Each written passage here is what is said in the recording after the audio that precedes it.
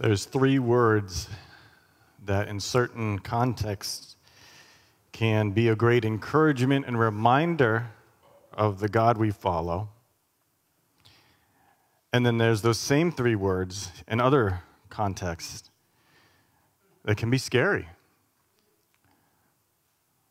because they point towards human manipulation. And those three words are God told me. God told me.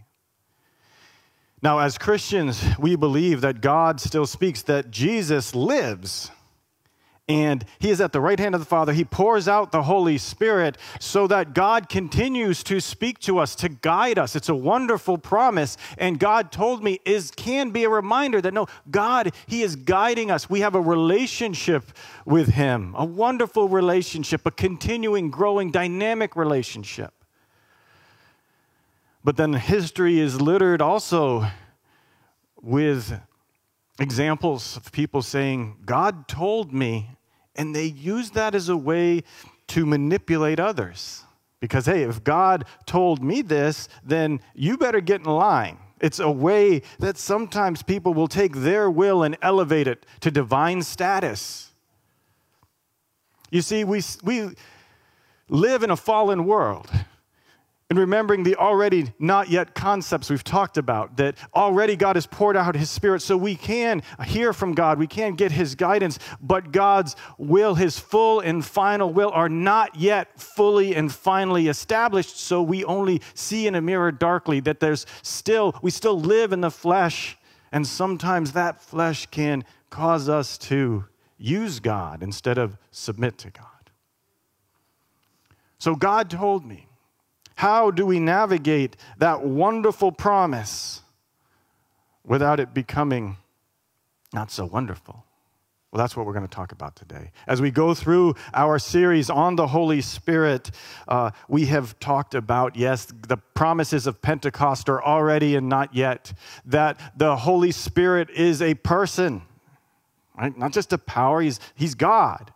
And we've also, in the last several weeks, talked about how we want to be filled with the Spirit, and the Spirit will empower us and give us gifts to advance God's kingdom. And last week, we talked about how one of those gifts, one of those empowerments is the working of miracles. Today, we're going to say, all right, well, another one of those gifts, another one of those empowerments is the gift of prophecy or the gift of the Spirit's continuing guidance. So that's what we're going to look at today. And if you're following the discussion guide that I put out, you might be thinking, hey, I thought we were going to talk about the fruit of the Spirit today. Well, things got shifted a little bit. Wendy and I are going on vacation. We're going to celebrate our 26th wedding anniversary. So we're not... The Lamontaines have 25 years on us, but we're still going to do that. So next week, the Reverend Larry Leake will be with us, and he's been here before, and we really enjoy his preaching. And then the week after that, Peter will be preaching on the fruit of the Spirit. So that's why sort of things are a little bit different than if you're watching our discussion guide. But yes, today, the gifts of the Spirit, the empowerment of the Spirit includes the Spirit continually giving guidance, God speaking to us. Because that's the promise. It's this promise, this gift, this empowerment, it can be abused, but yet the promise that Jesus gives to his followers is one of continued guidance. Jesus did not leave his followers without a leader. He left them another guide, the Holy Spirit. And so here's the promise. Let's look at it. John chapter 14, verses 16 through 18. Jesus says to his followers, "And I will ask the Father, and he will give you another helper to be with you forever, even the Spirit of truth, whom the world cannot receive because it neither sees him nor knows him. You know him, for he dwells with you and will be in you. I will not leave you as orphans. I will come to you." Now verse 26. "But the Helper, the Holy Spirit, whom the Father will send in my name, he will teach you all things and bring to your remembrance all that I have said to you." couple things there. The Spirit is to be to the disciples now what Jesus was. So Jesus says, I'm leaving because he's going to be crucified and rise from the dead, but he's going to the right hand of the Father. He says, I'm leaving you, but I'm not leaving you as orphans. I'm leaving you and going to pour out my Holy Spirit, and he will bring guidance. He will be to the disciples what Jesus was. So they're not going to be left without guidance. They're not going to be left without a word of God. The Spirit is going to do that. He's going to teach them. He's going to lead them. And that's the wonderful promise that he gave to his disciples, but that he also gives to us so that we can take God up on his promise and say, God, I want to hear from you.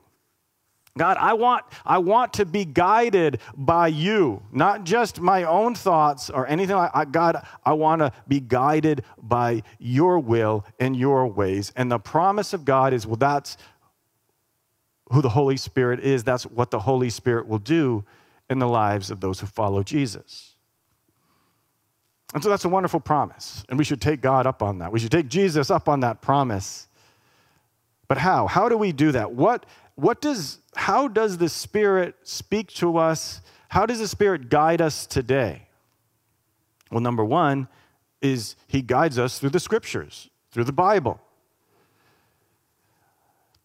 Jesus said to his apostles, he said, the Holy Spirit will bring to you remembrance of all that I've said. So for the apostles, that meant that the Holy Spirit would be bringing to them words that Jesus said, things that Jesus did, and they would then write them down. And for us, that means that we look to all that Jesus has said in the Scriptures, and that the Spirit brings to mind those things that Jesus has revealed, that the Spirit has inspired the prophets all along. Because when we say, all right, God told me, or God said this, we understand, well, that's the Spirit's power, but the Spirit has been speaking to and through people for generations. And so we have the Old Testament prophets, we have the apostles. And so when we want the Spirit to speak to us, to guide us, the first place we should look is the Scriptures, because that's what God's already said. Craig Keener in his book, Gift and Giver, says this. He says, before we try to hear what the Spirit might say, let's look at what he's already said.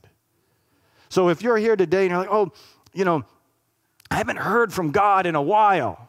I really want to hear from God. I want to hear God speak, but I haven't heard from him in a while. My follow-up question to you, I'll probably say it nicer, is, well, when's the last time you opened the Scriptures and read it with an open heart?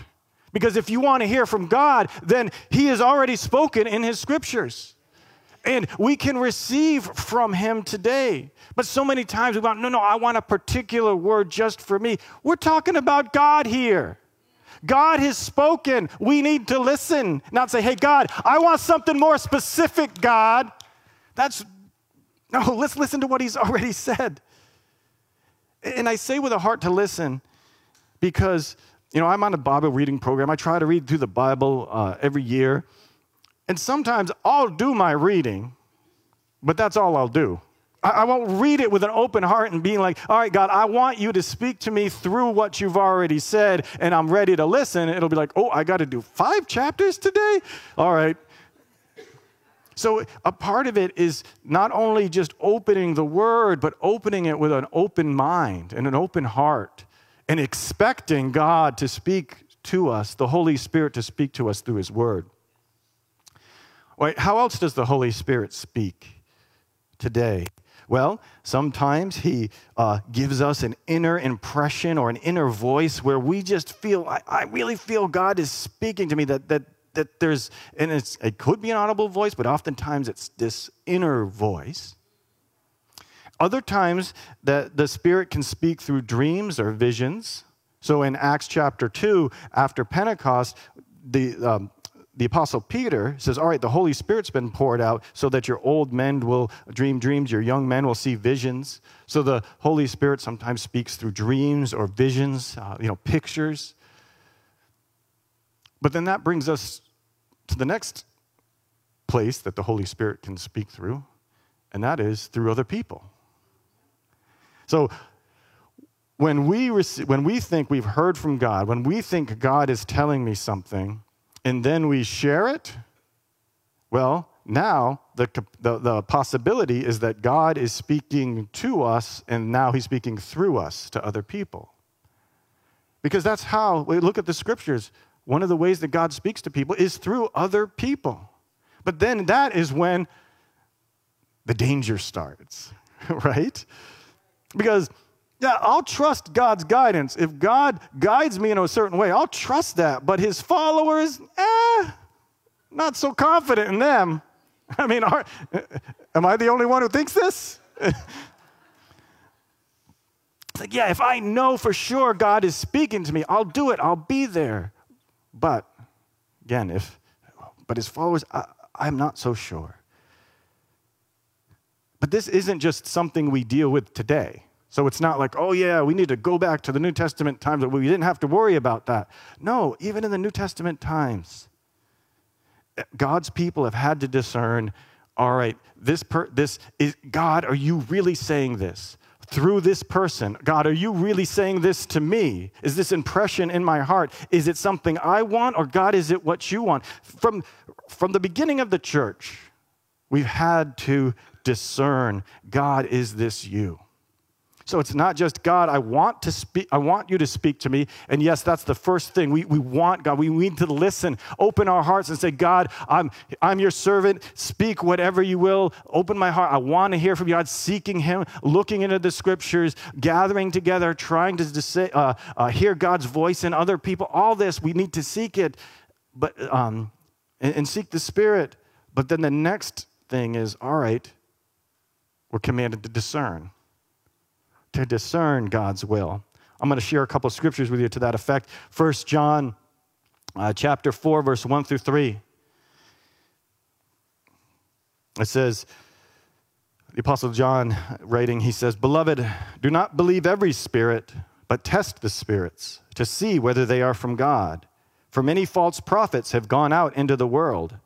By this you know the Spirit of God. Every spirit that confesses that Jesus Christ has come in the flesh is from God, and every spirit that does not confess Jesus is not from God.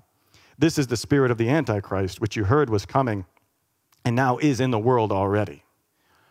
So in context, just here, people the people who John was writing to, they were dealing with those who were saying, well, God told me. Right? That's what they were saying that. But they were denying the truth that God had already revealed, that Jesus had come in the flesh. He was flesh and blood. He gave his flesh and blood on the cross.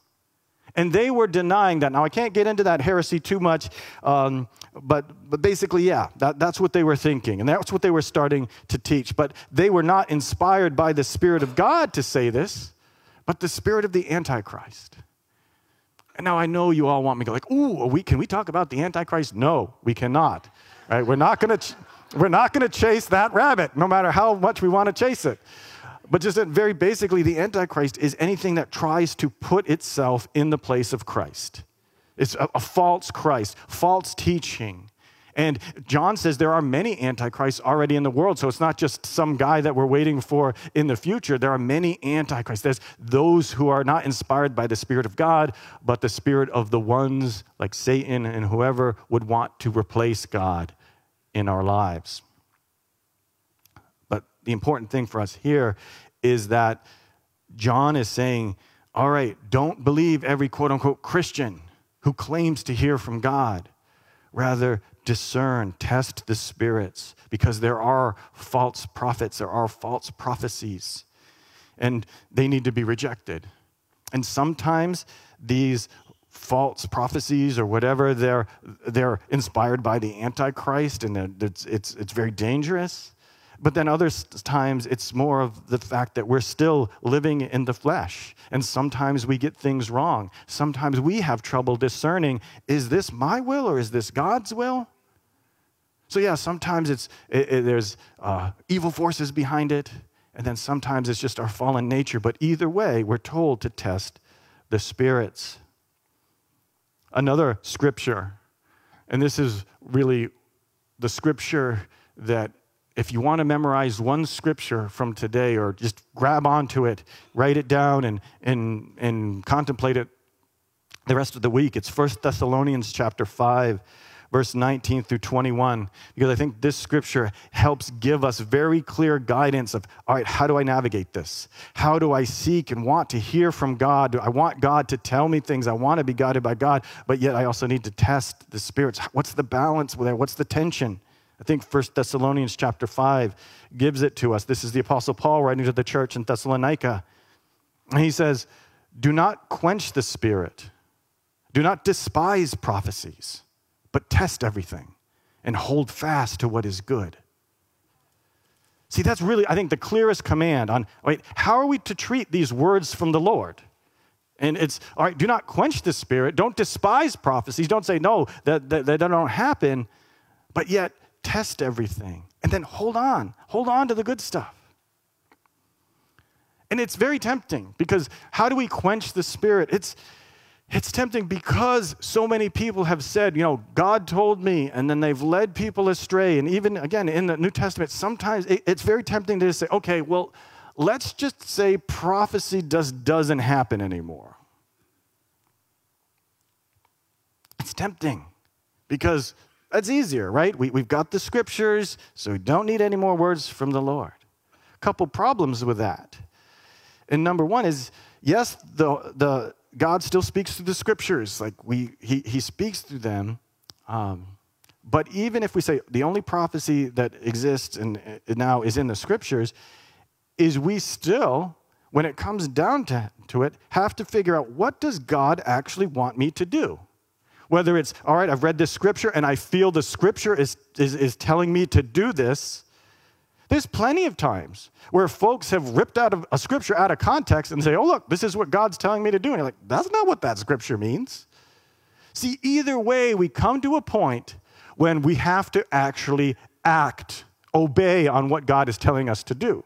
Whether that's, all right, I feel this word of the Lord that is speaking me to do something, maybe it's in a vision or whatever, or I'm reading the scripture and I feel that the scripture is telling me to this. When it comes down to it, there'll always be that point of, all right, I have to figure out what's the next step. So we can't get around discernment, whether it's discerning what the Bible says, whether it's discerning what a word is. Not only that, but to say, well, let's be safe and say, all right, no, God really doesn't speak like that anymore, just through the word. It also, again, it contradicts Scripture. So if we want to be sola scriptura people, Scripture-only kind of people, which we want to be, well, the Scripture right there tells us, right, don't quench the Spirit. Don't despise prophecy. So we no matter how much we want to do that to maybe be safe, we're commanded not to do that. And we don't want to quench the Spirit. We want to have a dynamic relationship with God, and we want God to grow us and to lead us in everything in life. So, what's the answer? Well, we don't despise prophecy. We don't quench the Spirit, but rather we test everything. We test everything and we hold to what is good. The Scripture has given us what we need to do. All right. So maybe I've convinced you, but you're like, all right, well, how though? How do we test the spirits? How do we test everything? And again, that's where we go back to the Scriptures. Some people talk about the Scriptures as being the canon, and that is an old word that just means standard. The Scriptures are the standard to test everything, not just prophecy, but teaching, everything. Everything can be tested against Scripture because 2 Timothy 3:16 says, all Scripture is God-breathed. So the Holy Spirit has breathed the Scripture, and we can use it as the standard to test things, because if the Scripture said this to the foundational people, to the Old Testament prophets, to the apostles, he's not going to contradict himself by telling us something totally different.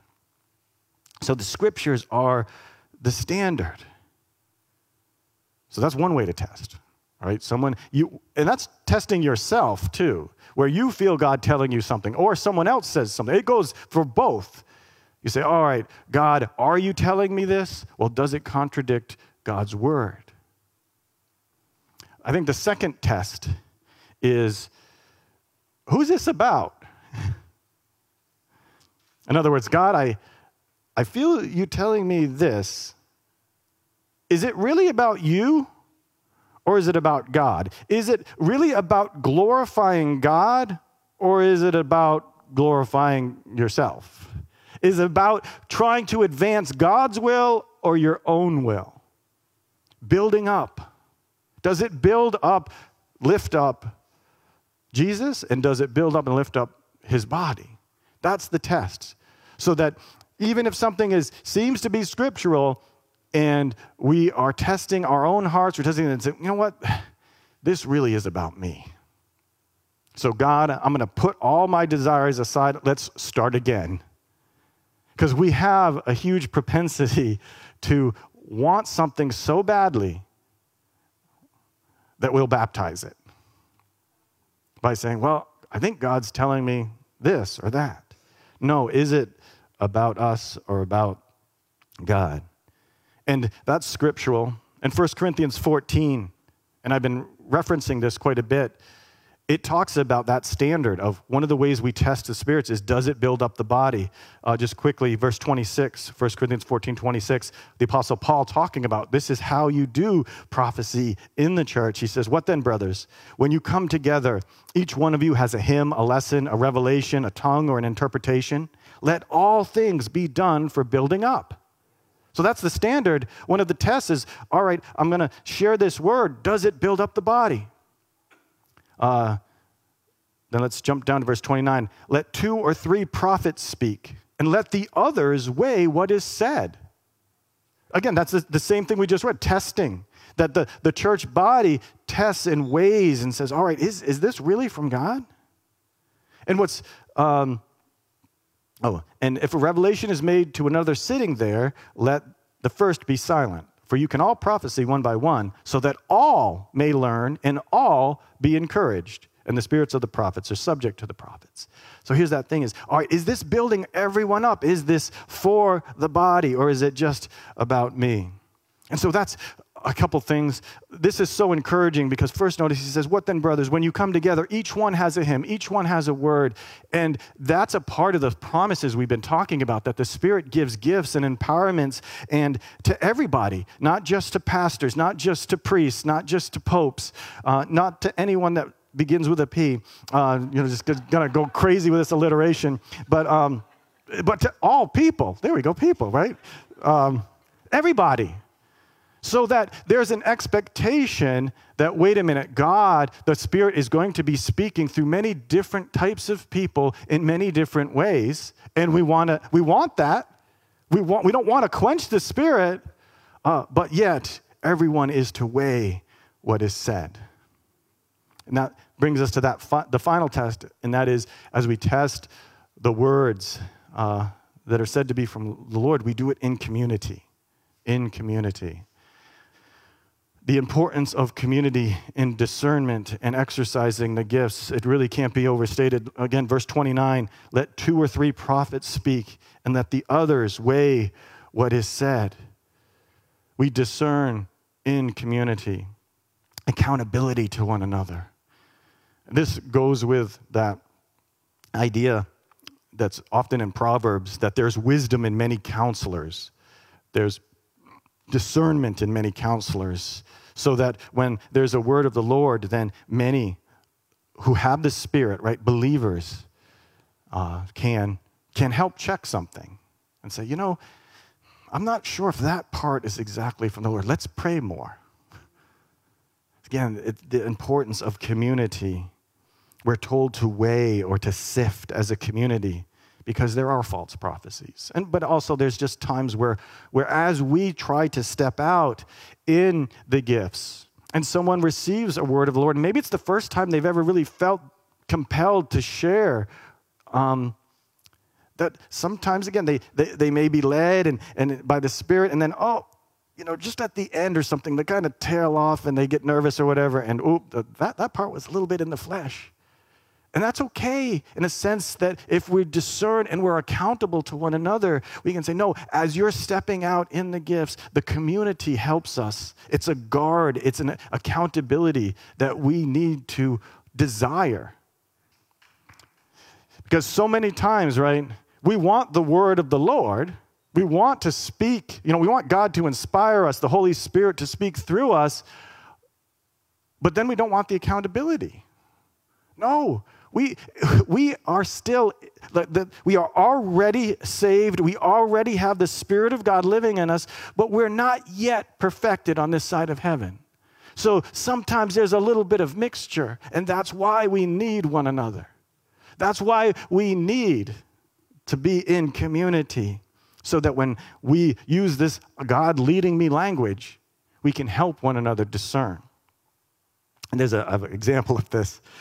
Is that we often use this God leading me language to kind of, as I mentioned, to baptize our desires, or we use it like a trump card as if, oh, God told me this, so therefore I'm not accountable because I'm accountable to God, not you, and all of this stuff. And sometimes that's sort of an evil intent. Sometimes it's just mistakes and whatever. But an example of this is I've got a good friend. He's an eligible bachelor. All the ladies want to date him. And he's had 2 women at the same time say, I feel God is really telling me that we should be married. All right. It's 2 different women at the same time saying that God's telling them. So they both can't be right? At least one of them's got to be wrong.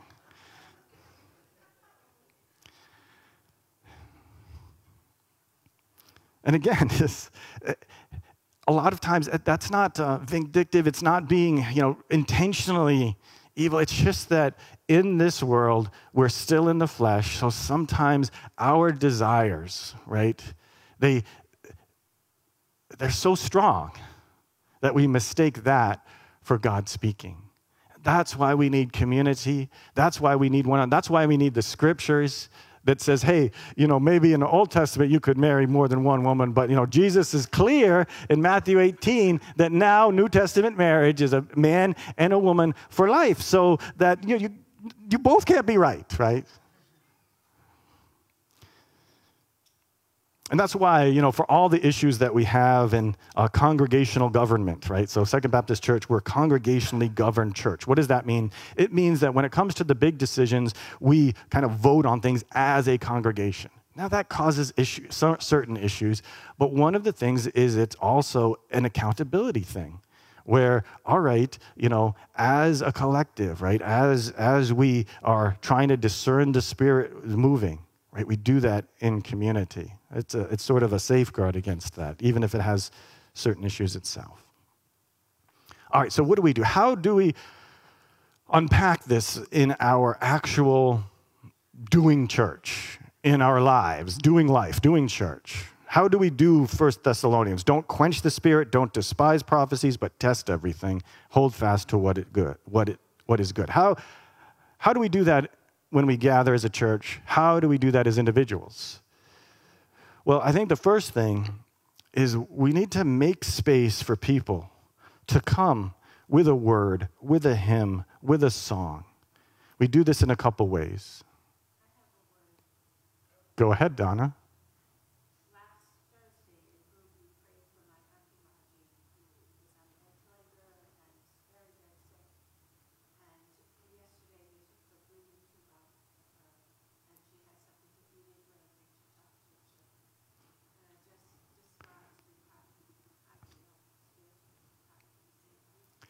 Hallelujah. So, thank you, Donna. So, that was quite spontaneous, but for those of you who couldn't hear, like those online, Donna just said that last Thursday in our growth group, we prayed for her Aunt Margie. She was on a ventilator. She was near death. She's off the ventilator. She's eating stuff. Praise God. So, that's amazing. Because remember last week as well, we were talking about miracles, and then we just were praying, and everyone was coming forward to prayer. People were staying in their seats and praying, and that's wonderful. And the point is that if we're going to not quench the Spirit, if we want to be open, then we have to have certain time, certain space to have that spontaneous kind of reflection. But it's hard. The bigger the gathering, the harder it is to actually pull that off. Because Paul also says there needs to be order, right? So that all are encouraged, so that everybody is built up.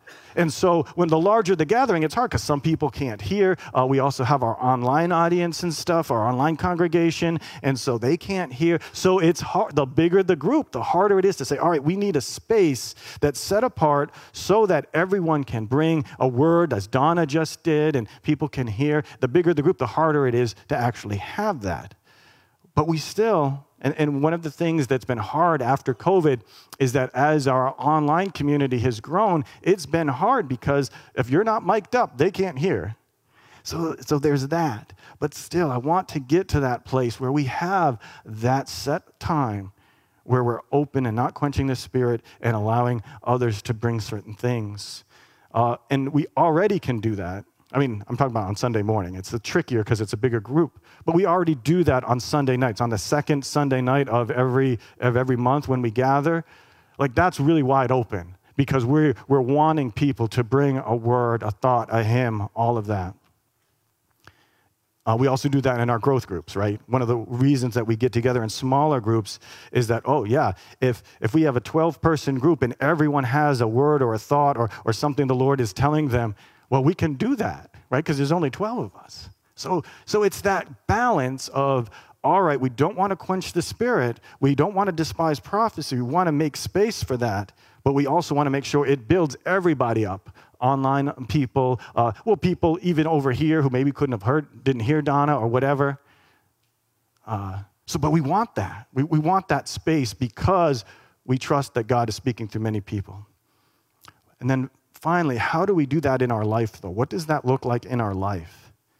Well, last week's sermon pointed to the importance of prayer, that if God gifts us with and empowers us to work miracles, right? And we just talked about that, a miracle that was just done here in Donna's aunt, that the key to that is prayer, because it's not our power that does miracles. It's the Spirit's power. And it's the Spirit who wills things to happen, and then they'll happen. It doesn't matter what we want. It matters what does the Spirit want. And we connect with the Spirit through prayer, through earnestly and diligently seeking to draw close to Him so that when He says, all right, I'm about to do this, so pray for this. We pray for that. Miracles happen, but it's the same when it goes for guidance. So it's the same when we're like, Lord, I want to hear a word from you. I want your guidance. It takes that prayer, that diligent, God, I want your will to be done in my life. I don't want my will. And because it's so difficult, because our will can be so strong, sometimes it takes hours, days, months of concerted prayer before God opens it up and it's clear that, okay, God, this is what you want. It's scriptural. It's in line with the scriptures, and it's not about me. It's about your will. I'm convinced of that. And in my community, they also affirm that. But the key is drawing near to God. It's listening. And so many times we don't listen. When we pray, it's, all right, God, this is what I want. Could you do that? As opposed to, God, what do you want? Where do you want me to? I want your guidance. I want to be able to step forward confidently in saying, God told me. And it's not manipulation. It's not wishful thinking. No. The Spirit has been pushing me towards this. Hallelujah. So Gary Best in his book, Naturally Supernatural, says a two-step model, all right, to follow the Spirit, whether it's God telling you to do something or you praying for somebody else. And the first step is listen. Right? Listen to God. God, what are you doing here in this situation? God, do you have a word for me for this situation? Listening to God. Oftentimes, again, we don't listen. And then the second would be not just listening to God, but listening to the person that you might be praying for. Like if you were praying with someone, or listening to your community and seeing, God, what's going on? And then, after you listen, you obey. He says when God answers our prayer and then gives us guidance or shows us or gives us a word, the dance shifts from listen to obey. See, the dance shifts. I don't know how to dance. And it's not just because I'm Baptist, it's because I just don't know how. I just don't have rhythm. So, here's a confession. When I do dance, Wendy actually has to lead. Right? So, a part of that is listening first. Wait, what song is this? Is this a waltz? It's listening, or is this a mosh pit? Is this what kind of dancing? And listening to the song, right? But then once this is a waltz, then that dance shifts to then obey and following the lead of the Holy Spirit. In my case, it's following Wendy's lead because she knows those steps, and I just follow her. So that's how, in our lives, how do we apply this? How do we not despise prophecy? How do we not quench the Spirit? Well, we test everything. And we listen to God, and then we step forward. Because don't be praying, oh God, I want to know your will, God, guide me, with a heart of, but I'll only do it if it's what I want anyways. God will, if he answers, then, you got to stand before God with that. Oh, God, you blessed me, you graced me with giving me the word that I was looking for, giving me the guidance. But then I despised that guidance and did what I wanted anyways. I would not want to stand before God, taking his grace and throwing it away like that. But the good news is he still speaks. And so as we sing this last song, I invite each one of us to listen. As we sing with an open heart. Because I know there's many here who want God's guidance. There's a situation that you really want God to show you. You're going to make a decision. Listen to God. And it doesn't mean, oh, God told me just in this service. Maybe, but maybe he's going to put on your heart, I want you to go home. I want you to read the scriptures. I want you to think and be quiet so that you can actually listen. But whatever the case, whatever decision it is, however or whyever you want to hear from God today, raise that up to him now during the song and ask him, what's the next step? What are you leading me to do, God? Let's pray. God, we put this time into your hands. As we sing this last song, we open our hearts and our minds to you. We ask that you would give us a heart to listen. We want your word, God. We want your guidance. We confessed so many times we follow our own ways and our own will. But Lord, we lay that aside. Speak to us now. Give guidance to each as they open their hearts to you. We pray this in Jesus' name. Amen.